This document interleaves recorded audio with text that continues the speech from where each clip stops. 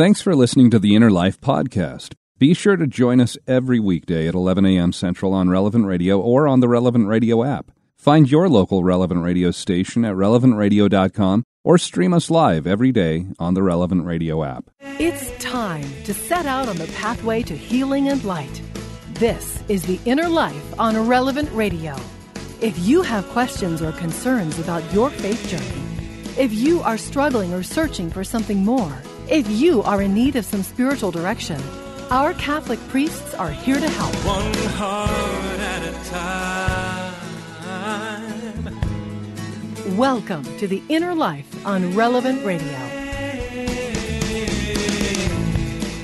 Hi there, and welcome indeed to this episode of The Inner Life here on Wednesday, July 7th, Wednesday of the 14th week in Ordinary Time. This is our program about spiritual direction and always looking at a different aspect of our spiritual life, how we can apply that, how we can grow in that area.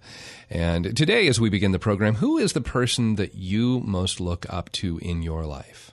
Maybe it's a teacher, someone who mentored you. Is it your mom or your dad? Maybe a grandparent? Why do you look up to them?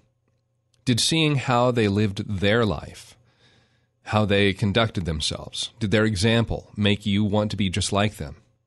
Did you at different times maybe imitate different aspects of their behavior or their speech? They say that imitation is the sincerest form of flattery, but I've also encountered people who imitate someone to such a degree that it reaches the point of maybe being a little weird, a little creepy. And one instance of this was when I went to audition for a band. And I've mentioned several times here on The Inner Life that I play music. I grew up playing the piano. I've been in different choirs and vocal groups in the past. I went to college for music theory and composition. And I've picked up learning different instruments along the way. And I've also played in a handful of different bands, some where we played original songs that we wrote, but also in other bands where it was just a cover band, played cover songs, songs to entertain everyone, for people to just dance along with at festivals or weddings or bars or clubs, any of those kinds of things. And every band that I have played in, it has had the common theme of the lead guitar player having one or two guitarists that they absolutely love. And that lead guitar player, if they warm up, they'll play one or two riffs by that favorite musician of theirs. In one band I was in, Steve, he loved to play things by Robert Plant. I'm not Robert Plant, Jimmy Page from Led Zeppelin. Andrew, he was another one. And he liked Jimi Hendrix or George Harrison. He'd play some of those different riffs on his guitar. Todd was another one from another band, and he'd break out into different songs by Eddie Van Halen or by Alex Lifeson from the band Rush. And there was this one time that I auditioned for a band, and the lead guitar player loved Slash. That's the lead guitarist from the band Guns N' Roses. Now, when I auditioned for this band, and I don't even remember a name of anyone in the band, they had advertised that they were looking for a keyboard player. So we set up a time for me to come and play through a handful of songs with them. And when I end up auditioning for a band, I also consider them kind of auditioning with me as well. After all, you want to play music with people who are at a similar skill level. Then there's also the question of personalities. You know, everyone needs to get along, and you don't want a bunch of drama or a bunch of conflict there in the group that you're playing with, because playing music should be fun, right?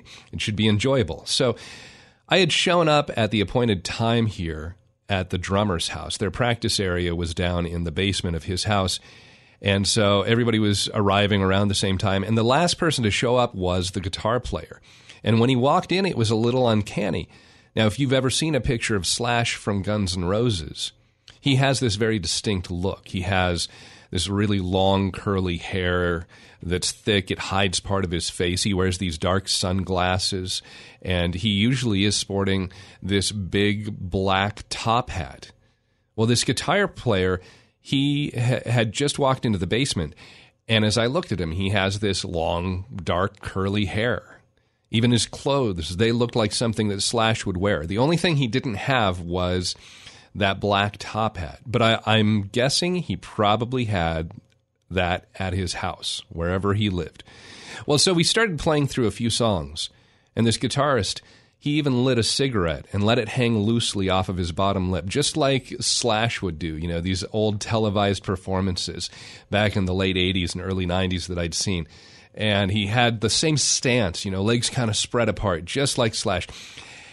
And so we played through a few songs, and when we took a break, and we were just going around talking about our musical influences. We, each person would share a little bit, different musicians, our backgrounds. And I finally looked at the guitar player, and he'd been pretty quiet up until this point. And I made some comment about, well, you must like Slash. And that was all it took. And then he's just off and running. He started going on and on about how incredible, how great of a guitar player Slash was.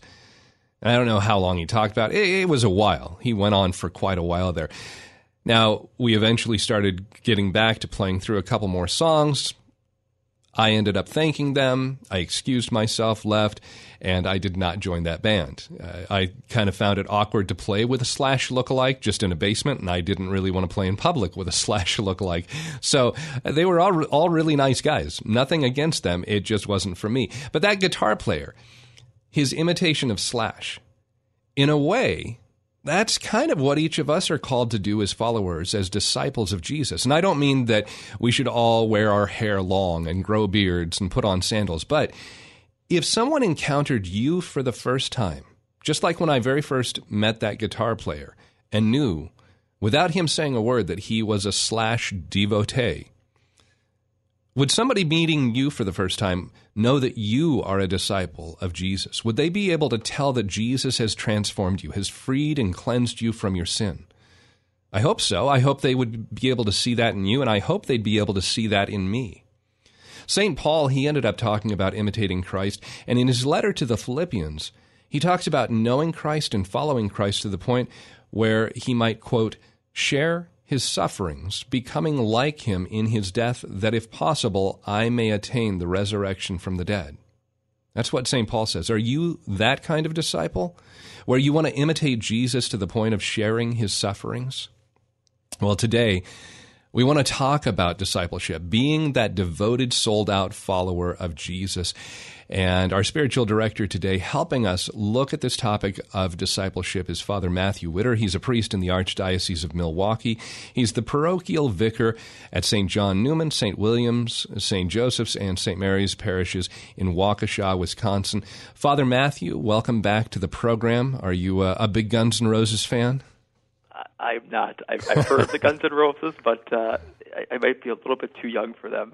That's all right. But definitely very well-known band, and the image that you gave of that Slash devotee, I mean, that points a great image. Yeah, it was. It was just it was one of those where you tried not to do a double take at first, but I'm sure I did. But he was kind of in his cool Slash-like aura and attitude that I don't think he either cared or paid any attention to if I did a double take there. If you're willing to go and work in your day job looking like that, you probably don't really care. But that kind of brings up, again, we should have that same sort of attitude that we are followers of Christ and that people recognize that, like I said, Father. So to start off, I've mentioned that as part of being a disciple, but how would you define discipleship, specifically Christian discipleship? What are the different aspects that we might consider as we begin this conversation? A disciple is a student of our Lord, is a student of the Master, of the Messiah, of our Lord, who seeks to follow him. And so there's different elements of discipleship, whether it's study, whether it's our prayer life, the sacramental life.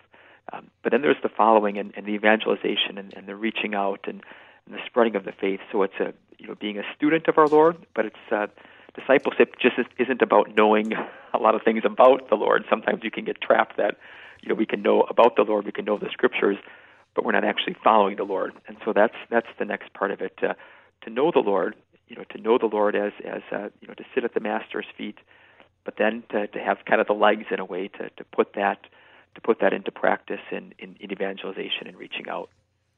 Well, and I suppose there you can look at, even with Judas, he was somebody who obviously knew Christ, knew him very well, sat in the place of honor there at the Last Supper. And so that knowing, along with following, those are two very important key points that you're talking about there. It's not just enough to know Christ. And that's something that I always remember hearing those famous words from St. John Paul II, that he said, it's not enough to know Christ, you must introduce him to others. Yeah, that's a piercing way of putting it, because sometimes we can get trapped in that sense of we know, the Catholic trivia perhaps, or biblical trivia, but then it's that sense of are we living it? Now we can't. It's hard to love that which you don't know, that whom you don't know. So we need to know. I'm not saying that's not important. It's hard to love that which you don't know. But then, yep, exactly. That sense of that love bubbles over, that it can be seen in the same way that you saw that member of them, you knew exactly who he was, who we modeled life after.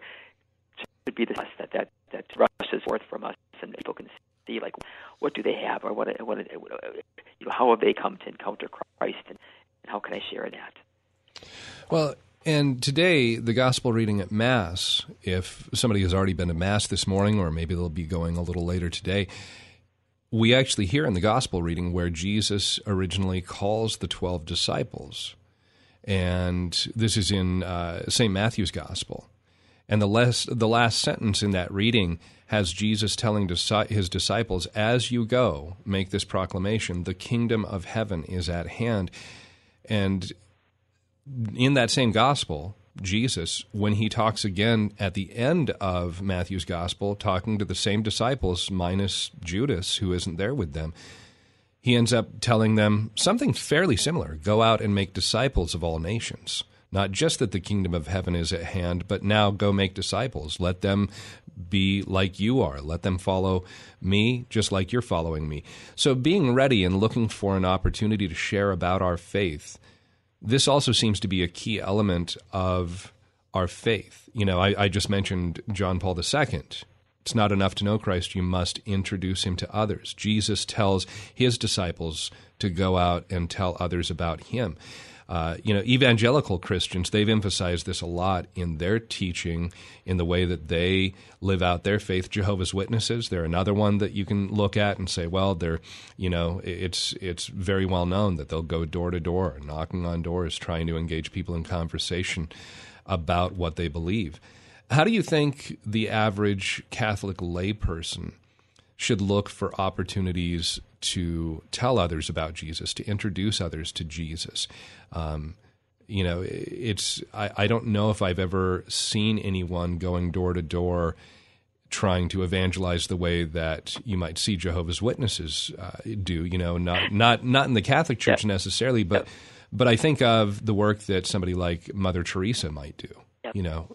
Helping to just meet the needs of those around.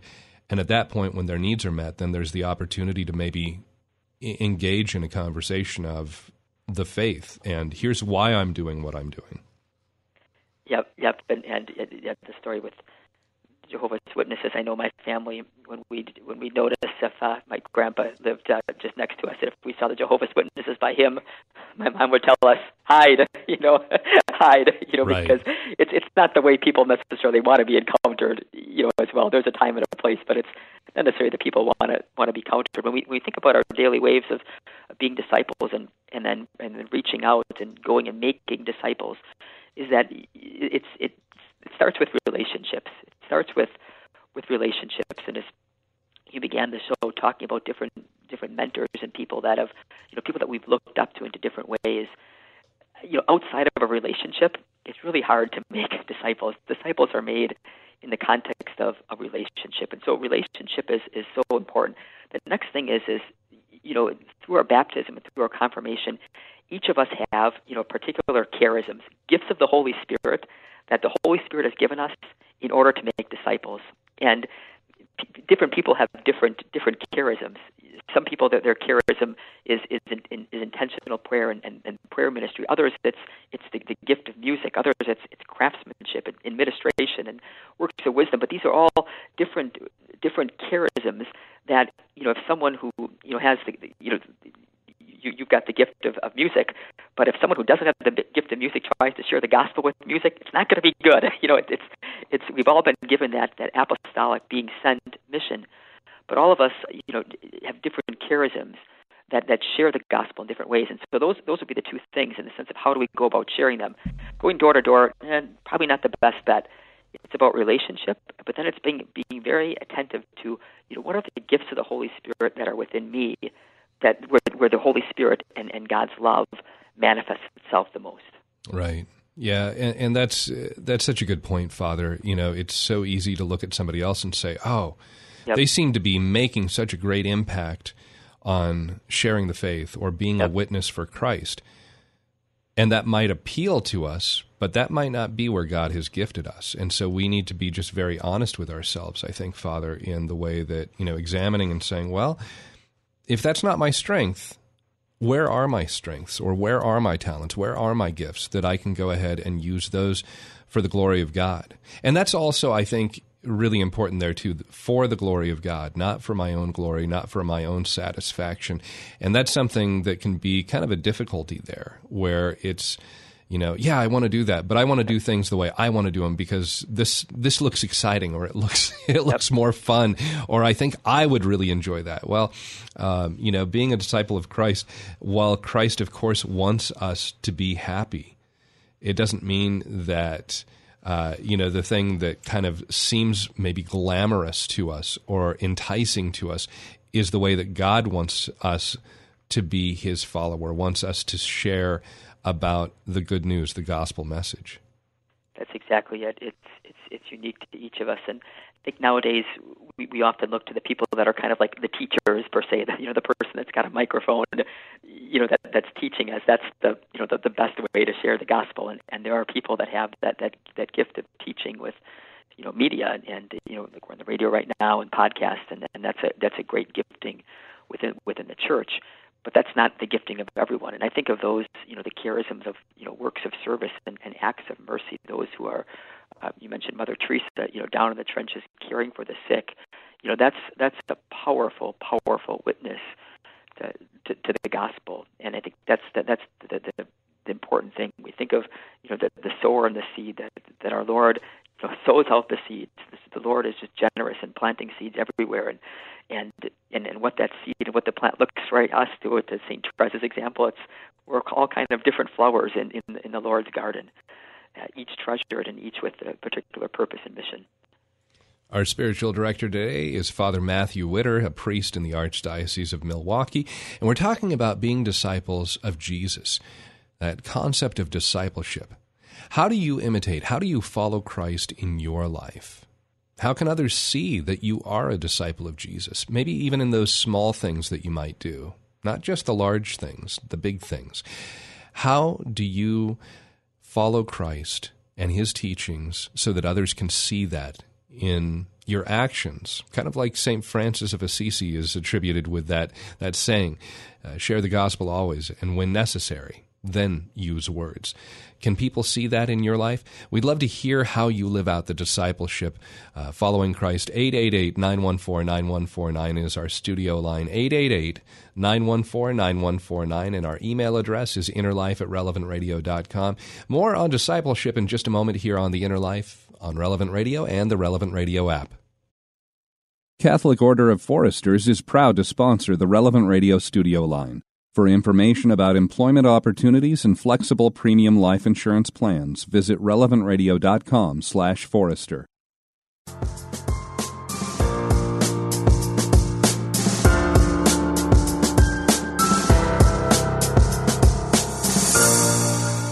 Welcome back to The Inner Life on Relevant Radio. Call in now to share your story with our Inner Life spiritual directors. 1-888-914-9149. That's 1-888-914-9149. This is The Inner Life on Relevant Radio.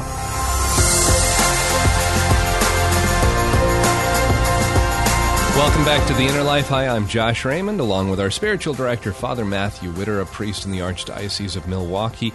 And today talking about discipleship, being that disciple, that follower of Jesus. And of course, that's something every one of us, by virtue of being baptized, if you are a Christian, if you're a Catholic, well, you're supposed to be a disciple of Jesus. Are you? Are you living out that discipleship?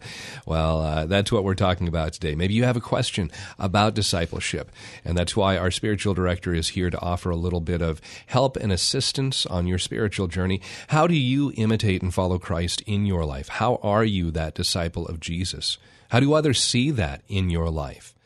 How have you made that evident to others in your actions, not just your words, but in the things that you do, your behaviors, your attitude? Our studio line, 888-914-9149, 888-914-9149. And Father Matthew, right before the break, we were talking about Jesus sending out his disciples there, the gospel reading that we have at Mass today. The other thing that really struck me was Jesus personally called his original disciples to himself. And if we've grown up in the faith, if our parents baptized us, if we grew up as young children, received our first sacraments, communion, confession, is there still that personal call from Jesus for each of us, or is that call implicit in our family, our parents passing on the faith to us? And maybe it's not an either or, maybe this is a both and.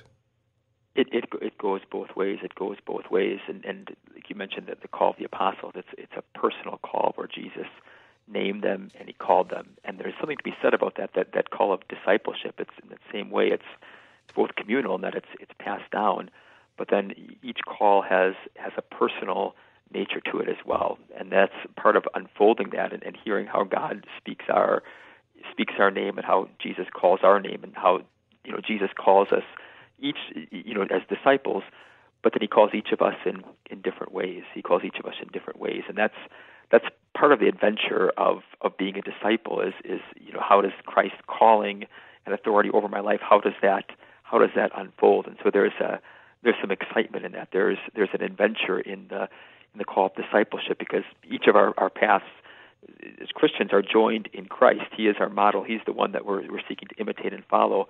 How that looks, there's many similarities, but then many differences as well. Now, you being a priest, if you don't mind me asking personally, I mean, you received a call for your vocation.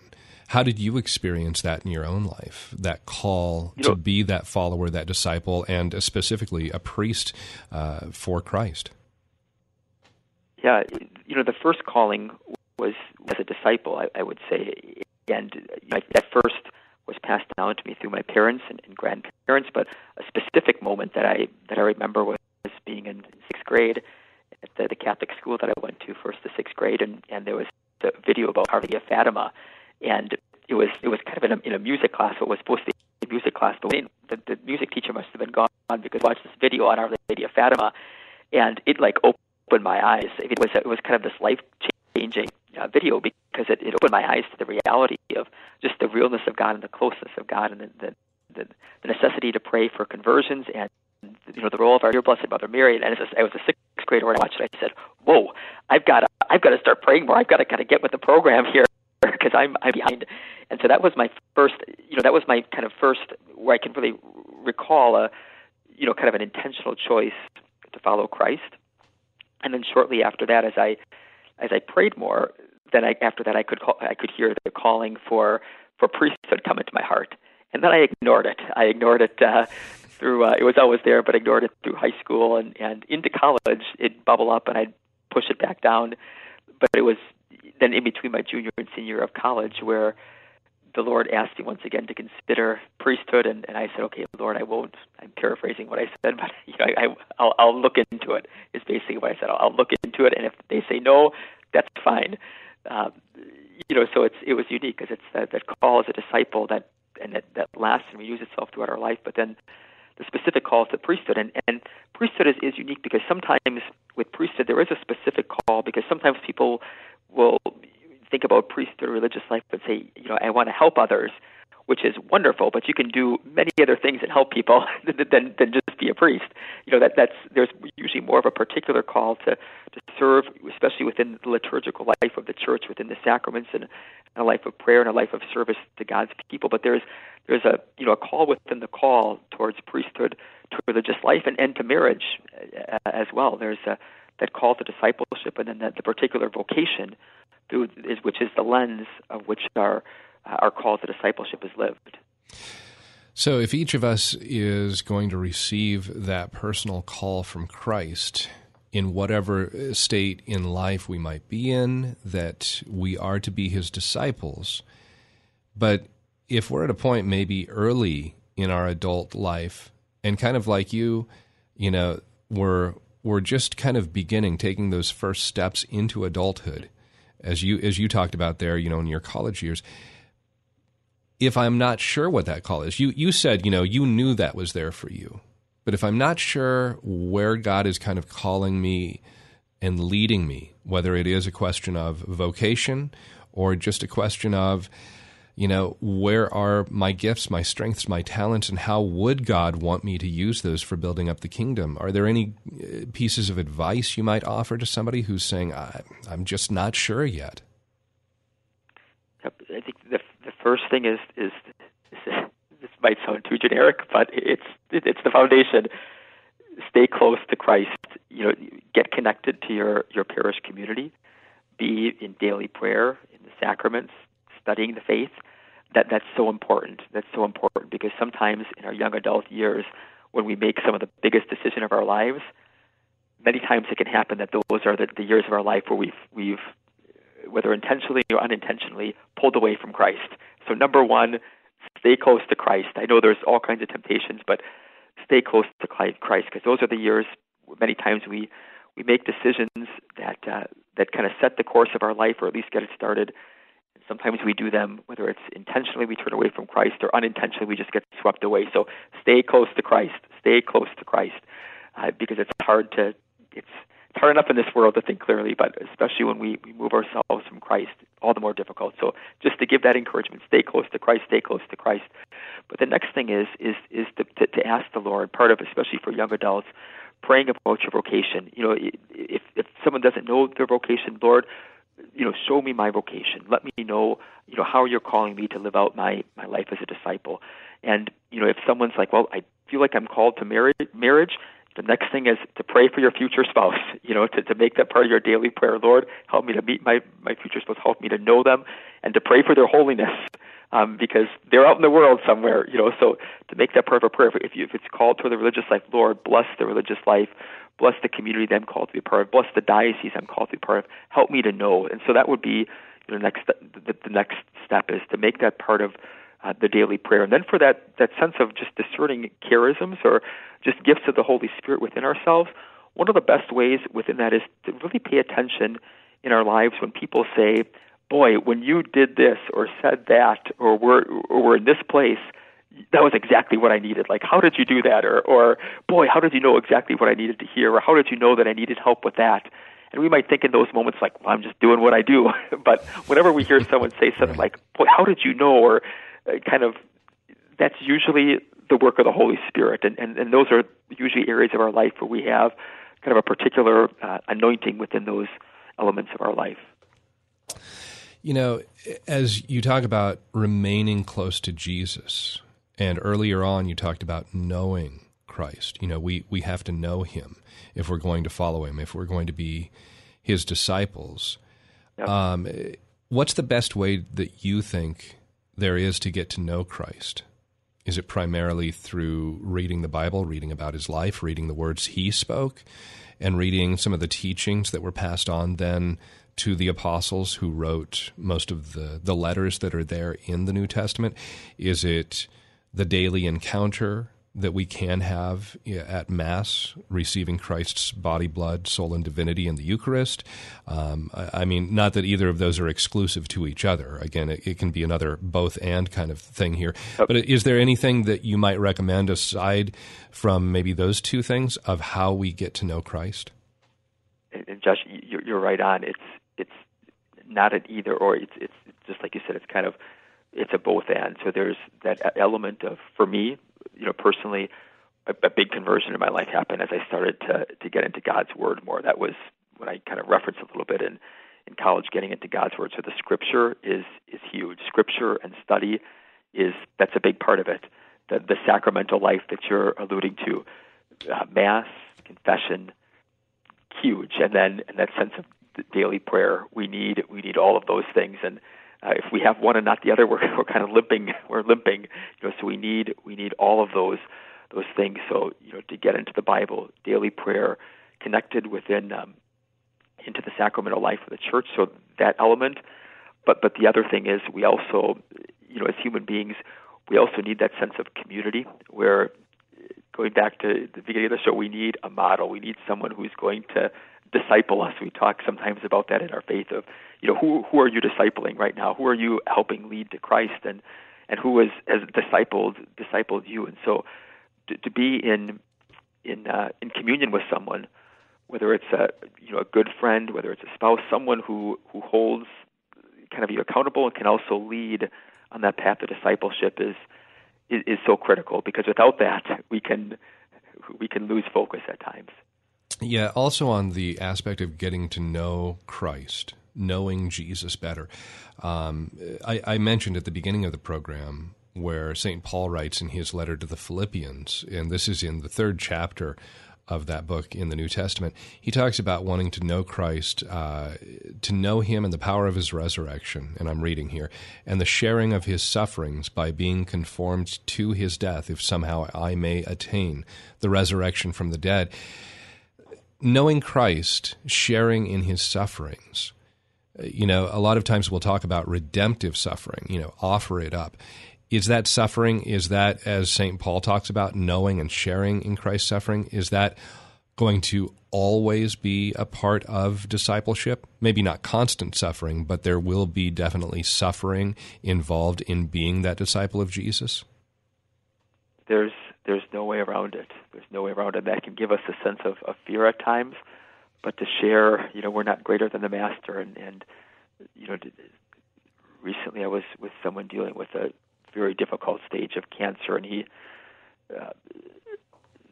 said something that just pierced right into my heart. His 2 children were there, and younger children, and mentioned how he said there's his kids, and in the context of prayer, he said there's no greater intimacy than sharing in suffering, and I'm sharing in Christ's suffering in this. He went on to say, he said, I prayed a couple years ago that if any cancer, any disease would come through my family, it would come through me and protect my wife and kids. And I, as he's praying this and sharing this, it's just, wow, that sense of sharing in Christ's suffering and to learn the intimacy of closeness to the Lord in suffering is a very, very deep spiritual level that can only be understood when it's being lived. Our spiritual director today, Father Matthew Widder, a priest in the Archdiocese of Milwaukee. We're talking about being disciples of Jesus, discipleship. How do you live that out in your life? How do you imitate and follow Christ in your life? How have you gotten to know Christ better so that you can be that follower, that witness to Christ, to Jesus, to the church? How can others see that you are a disciple of Christ? Our studio line, 888-914-9149, 888-914-9149. Our email address, innerlife@relevantradio.com. More after this here on Relevant Radio and the Relevant Radio app.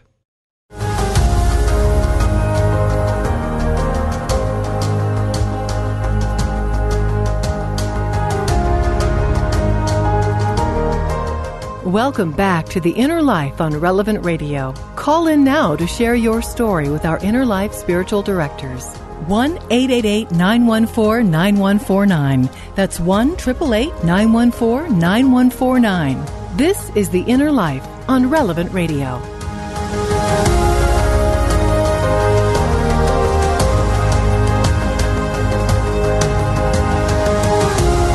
Welcome back to The Inner Life. Hi, I'm Josh Raymond, along with our spiritual director, Father Matthew Widder, and today we're talking about discipleship. How are you that disciple, that follower of Jesus? How do other people see that in your life? Is that something that somebody would recognize in you if they just met you on the street? I hope so. I hope they would in me as well. I think with Father Matthew, as long as he's wearing his clerics, it'd be pretty hard to not recognize that he's a follower of Christ. But how are you being that disciple, that follower of Christ, and sharing that relationship that you have with Christ with others. Our studio line, 888-914-9149, 888-914-9149. And Father Matthew, just like I was saying, if you're wearing your collar out in public, anybody's going to see that you are a Catholic priest. They might, confuse and say, "Oh, are you Episcopalian?" Or, there might be a couple of different options there. But for the most part, I think most people would go and say Catholic priest. But that also is something where even having a medal, of a saint that you wear around your neck, your patron saint, or maybe wearing brown scapular, or having some sign that you wear on your body, on your person, that by itself can be an open invitation, that can open that doorway for a conversation with somebody when they say, "Oh, what's that?" or "What does that mean?" Yeah, that's a great insight. It's sometimes in terms of evangelization and sharing the faith, we need a conversation starter. And sometimes I know people have shared with me, experiences of being in the hospital and before surgery, and the nurse comes in and they can see a cross, and it kind of gives the sense of comfort and opens the door for a conversation. And so just those subtle conversation starters that can be used to start a conversation can be so helpful. Exactly. Before the break, we were talking a little about suffering, and that's something that we're all going to deal with. One of the other things that Christ talks about, he says, "You cannot be my disciple." In one of the Gospels, in another Gospel, he says, "If you want to be my disciple." But he puts it in both, "if you want to," or "you cannot be my disciple unless you take up your cross." And in one of the Gospels, and I forget which one, I know it's in either Matthew, Mark, or Luke, it might be Luke, where he says, "Unless you take up your cross daily." And that cross, that symbol of suffering, of death to self, that also is an aspect that, even though we might not deal with outright suffering, we have to be willing to take on that suffering, to take on that cross daily to follow Christ. Yeah, and it can even connect into the second reading from the previous Sunday at Mass. Saint Paul asking, begging the Lord 3 times that this thorn might be removed. And what does God say? My grace is sufficient, for power is made perfect in weakness. And so sometimes we have those thorns, whatever it might be, that suffering, whatever it might be, and that very thorn is the area where it becomes the source of our strength, because that's the place where, when we're weak, Christ, fills us up. So often we seek to kind of medicate or gloss over our own weaknesses, hide. It would be the better way of saying hide our weaknesses and our shortcomings. And within those thorns, within those crosses, it's an area of our life, whether it's seen publicly or if it's just known by ourselves, where we recognize our own humanity and our own frailty, our own vulnerability. And within recognizing that, there's usually an opportunity to surrender where God can be God, As we're talking about getting to know Christ, following him, that there's more than just that knowledge. There is the knowledge and the following. Getting to know someone, having that encounter, that relationship. And you mentioned during our last segment that there's nothing more intimate typically than to be able to share suffering. So if we're sharing the suffering of Christ, if we're entering into his passion, we're getting to know him, having that relationship, it also means that you have regular communication. And in the case of our faith, one of the things that we've talked about kind of, back and forth, it's entered our conversation here, but specifically what we call prayer. It's a dialogue, and I mean dialogue. Prayer shouldn't be just a one-way monologue where we do all the talking or all the asking. And we need to be able to listen to what Christ is saying to us as well. Can you talk about how we can listen to God, ways that he might speak to us, and that how we can prepare ourselves to be receptive for when we encounter God speaking to us?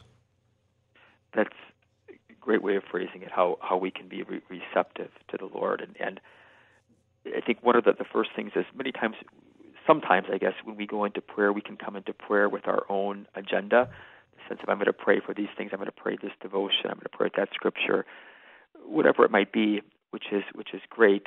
But then at times we should always begin first and foremost by saying, in this time of prayer, Lord, what are you going to do for me, or where are you going to lead me within this time of prayer? And I think that's the adventure of prayer, is when a time of prayer starts. The adventure is, Lord, where are you going to lead me? Who are the people that you're going to place, before me in this time to pray for? What are the elements of your life that are going to kind of just jump out and be kind of bolded, and how are you going to speak to my heart? But prayer, first and foremost, is the work of God within ourselves, and so to let the Spirit within us pray is so important. Sometimes we can get trapped in, I've got my particular agenda for prayer, but to recognize first and foremost that prayer is the work of the Holy Spirit within us, and it's where we're closest in communion to our Lord in those intimate moments of prayer. And so learning to pray is truly the lifeblood of who we are. And sometimes it's kind of like there's different levels of prayer. Sometimes there's the surface level of things, where they can get caught up. Like we might say, I feel tired today. I feel wide awake. I feel great. I feel bad. I feel upset. I feel sad. All those things are, it's kind of on the surface level. But in prayer, it's kind of going deep into our hearts. The Holy Spirit that through baptism dwells within ourselves, and so it's a quieting. And sometimes in prayer, for myself personally, if I enter into, there's simple prayers that we pray throughout the day, and then there's moments of more intentional prayer. I usually find it at least takes 5 minutes for me to kind of get to that place where the Holy Spirit dwells, rather than just where my mind is bouncing around for whatever reason. I can be the biggest distraction. Yeah, I can be the biggest distraction for myself, Father. My mind wandering on all the things I need to do, or that's right, I had that thing that I was going to. You also talk about learning to pray. How do we learn to pray? The prayer that I will bet everything on, and there are so many different beautiful types of prayer. Sure. That's the beautiful thing about our Catholic faith, and there's so many different elements of prayer. But the Rosary is such a powerhouse of prayer. The Rosary is such a powerhouse of prayer because it does teach us how to pray. When the disciples ask our Lord, teach us how to pray. The Lord shared the Our Father, which is the kind of the hinge point of the Rosary. But the Rosary is beautiful because it both gives us words of Scripture, and then also gives us that repetitive nature that allows us to delve deeper into the different into the mysteries that we're also praying on. And the Rosary, I feel like to someone who is new to prayer, it's also good because sometimes what happens when we pray is, when you mentioned it before, I shouldn't say sometimes, all the time it happens, we get distracted, right. Just like we do in anything that we're doing. That's why I think there's so many scrolling and clicking online. Our attention span is so short. One of the beautiful things about a Rosary, whether we pray a decade of the Rosary, we pray the whole Rosary, the beautiful thing is there's always a Hail Mary around the corner that challenges us, even if we've lost track or got distracted. Hey, there's another way around the corner, where otherwise sometimes we just say, well, I'm done, I'm distracted, I give up. The Rosary has even a beautiful psychological thing where it gives us another opportunity to restart again. Yeah. Oh, I've had that happen many times. I'm down to the last 2 Hail Marys of a decade, and all of a sudden I have to say, oh, I got so sidetracked by this other thought. Let me get back on track here and refocus on that mystery that I'm praying through. So, Father, we've got Jim who's listening today in Minnesota. Hi, Jim. You're on The Inner Life here with Father Matthew Widder. Hey, Jim. Yes. Can you hear me? Yeah, go ahead, Jim. You're on the air. Yep. Okay. I have a friend that I've known for 11 years. He was a mechanic. He came to my town.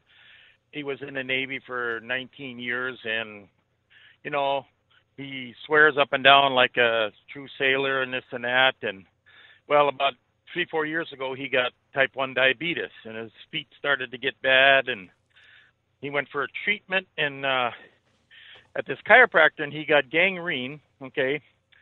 So they cut part of his foot off. Then he put a new knee in, and then he had a sciatic nerve operation. And it's been one thing after another. And when he had gangrene, they gave him this, actually had crossbones on the poison little by little to try to bring it down so it was manageable. So When was it? Last year in December, was it this February? Anyway, I got the priest over and give him the last rite because he just looked absolutely terrible. Well, he got a lot better. And then the other day, Saturday, he fell off the porch and broke his femur about 2 inches below his hip bone. So he was in the hospital, and I went in and I gave him the Divine Mercy picture and my rosary. So, you know what? He got a lot better. He come home yesterday after only 3 days, and he started talking about the kids. I have to do something here, give them a choice of some kind of religion, because he said, I haven't been to church in, 49 years. So he's coming around. I think that Divine Mercy picture, it really helped him out a lot, because I got that from the apparition place by Green Bay this summer. Oh, Champion. Yeah, Our Lady of Good Health. Wonderful place. Wonderful place. That's a great, Jim. It's a great story of evangelization, because that's the simple way of doing it, is passing on the Divine Mercy and just some materials like that, and guiding him, and ultimately he's got to decide. But you're bridging the gap. You're starting the conversation, and you can see, and he's experienced it twice now. God has healed him, and God, what God helps heal. It's now you've got to make a choice, as you're talking about. Like, okay, I've got to do something. How can I get my kids into the faith? Jim, so that's a great. Yeah, thanks so much for calling in and sharing that story of how you are that witness for Christ, and just sharing His love, His mercy, especially that message of divine mercy, which our world so much needs to hear. Father, that's another thing. We talked about, you wearing your collar, somebody else maybe wearing a medal or, some other sign of our faith. But having an extra rosary or having a prayer card, something that is, non-confrontational in that regard. I've known several people where, you might just ask somebody, you might be at a restaurant, how are things going? You might ask the server. And if they say, actually it's been a pretty rough day, just being able to say, you know what, here, I'm going to give you this prayer card and I'll pray for you. And just even having that little encounter right there where you're able to share that, it can make a difference in somebody's life and might be that seed that's planted that allows them to take that first step towards whether they're away from the church, maybe coming back, or if they've just never really had a faith to begin with. It opens that door where they might say, well, I want to learn more. That person seemed nice. What do they have that I don't have? To always be ready to share the faith. And that's a great practical advice, to have an extra rosary, a prayer card, a medal that can be passed on in those different situations. And it's a seed. It's a seed that's planted, and that's what our Lord does. He's always sowing seeds, and those are great practical ways of just opening doors and being ready to share the faith if the Lord would present the opportunity. Right. Well, and as Jim has been kind of that example for his friend, that, hey, there's something more that is out there, and there's an opportunity for you to come back to the faith. In your own life, Father, who has been a model of discipleship for you that you've looked at that's helped you on your journey? Well, I'm blessed. As a priest, I see so many people living out their call to discipleship in heroic ways, in simple heroic ways, and so I've been blessed to see that. I always like to go back to my grandma and grandpa Breunig, now both deceased, but two incredible witnesses, farmers who were incredibly devoted to Christ, incredibly devoted to the St. Vincent de Paul Society, which serves the poor, and seeing them live their faith in a very simple, straightforward, dedicated way. That always lives on in my heart. For yourself, does someone that come to mind for you? I think there would be a few different people that would come to mind. One of them was my sponsor, who, when I came into the church as an adult, just kind of seeing the way he conducted himself and the way that he helped me just be able to see that, he's a father, I think, of 7 children, 8 children. I forget right off the top of my head. I feel horrible that I don't remember that right now. But, just seeing the way that they lived out their faith, especially in a big family, it really made a big difference. But I really also like the fact that you said with your grandparents, it was just a simple living out of their faith. It wasn't that they had to try and make it complex. They didn't have to try and make it something difficult. I love that it was just a simple, I'm just going to do the things that I know are right, and I'm going to try and love and serve Jesus in my day in and day out life. Well, Father Matthew, we are down to about our last 30 seconds here of the program. As we do conclude today, could I ask you to offer all of our listeners a final priestly blessing here this hour? Sure, you bet. So, Father, we thank you for the gift of the inner life. We thank you for the gift of the community that follows. We ask that you would pour out the fullness of your blessing over each of us, Father and the Son and the Holy Spirit. Amen. Father Matthew, thank you so much for being on The Inner Life today, being our spiritual director. Of course, if you're listening and you missed any of the program, you can always go back and listen to the podcast at relevantradio.com. I want to encourage you to stay with us tomorrow at this same time. We're going to be talking with Father Sam Martin, and we're going to be talking about the last things, the 4 last things. Do you know what those are? Well, we'll tell you what they are tomorrow on the program. Of course, Mass is coming up next here on The Inner Life. Big thank you to Nick Sentovich and Jim Shaper for their help in producing today's program. And of course, want to encourage you, just like Father Matthew said, if you don't pray the rosary every day, you should start. It'll help change your life. Like Father Matthew said, he'll bet everything on that prayer. Pray the rosary. Have a blessed day.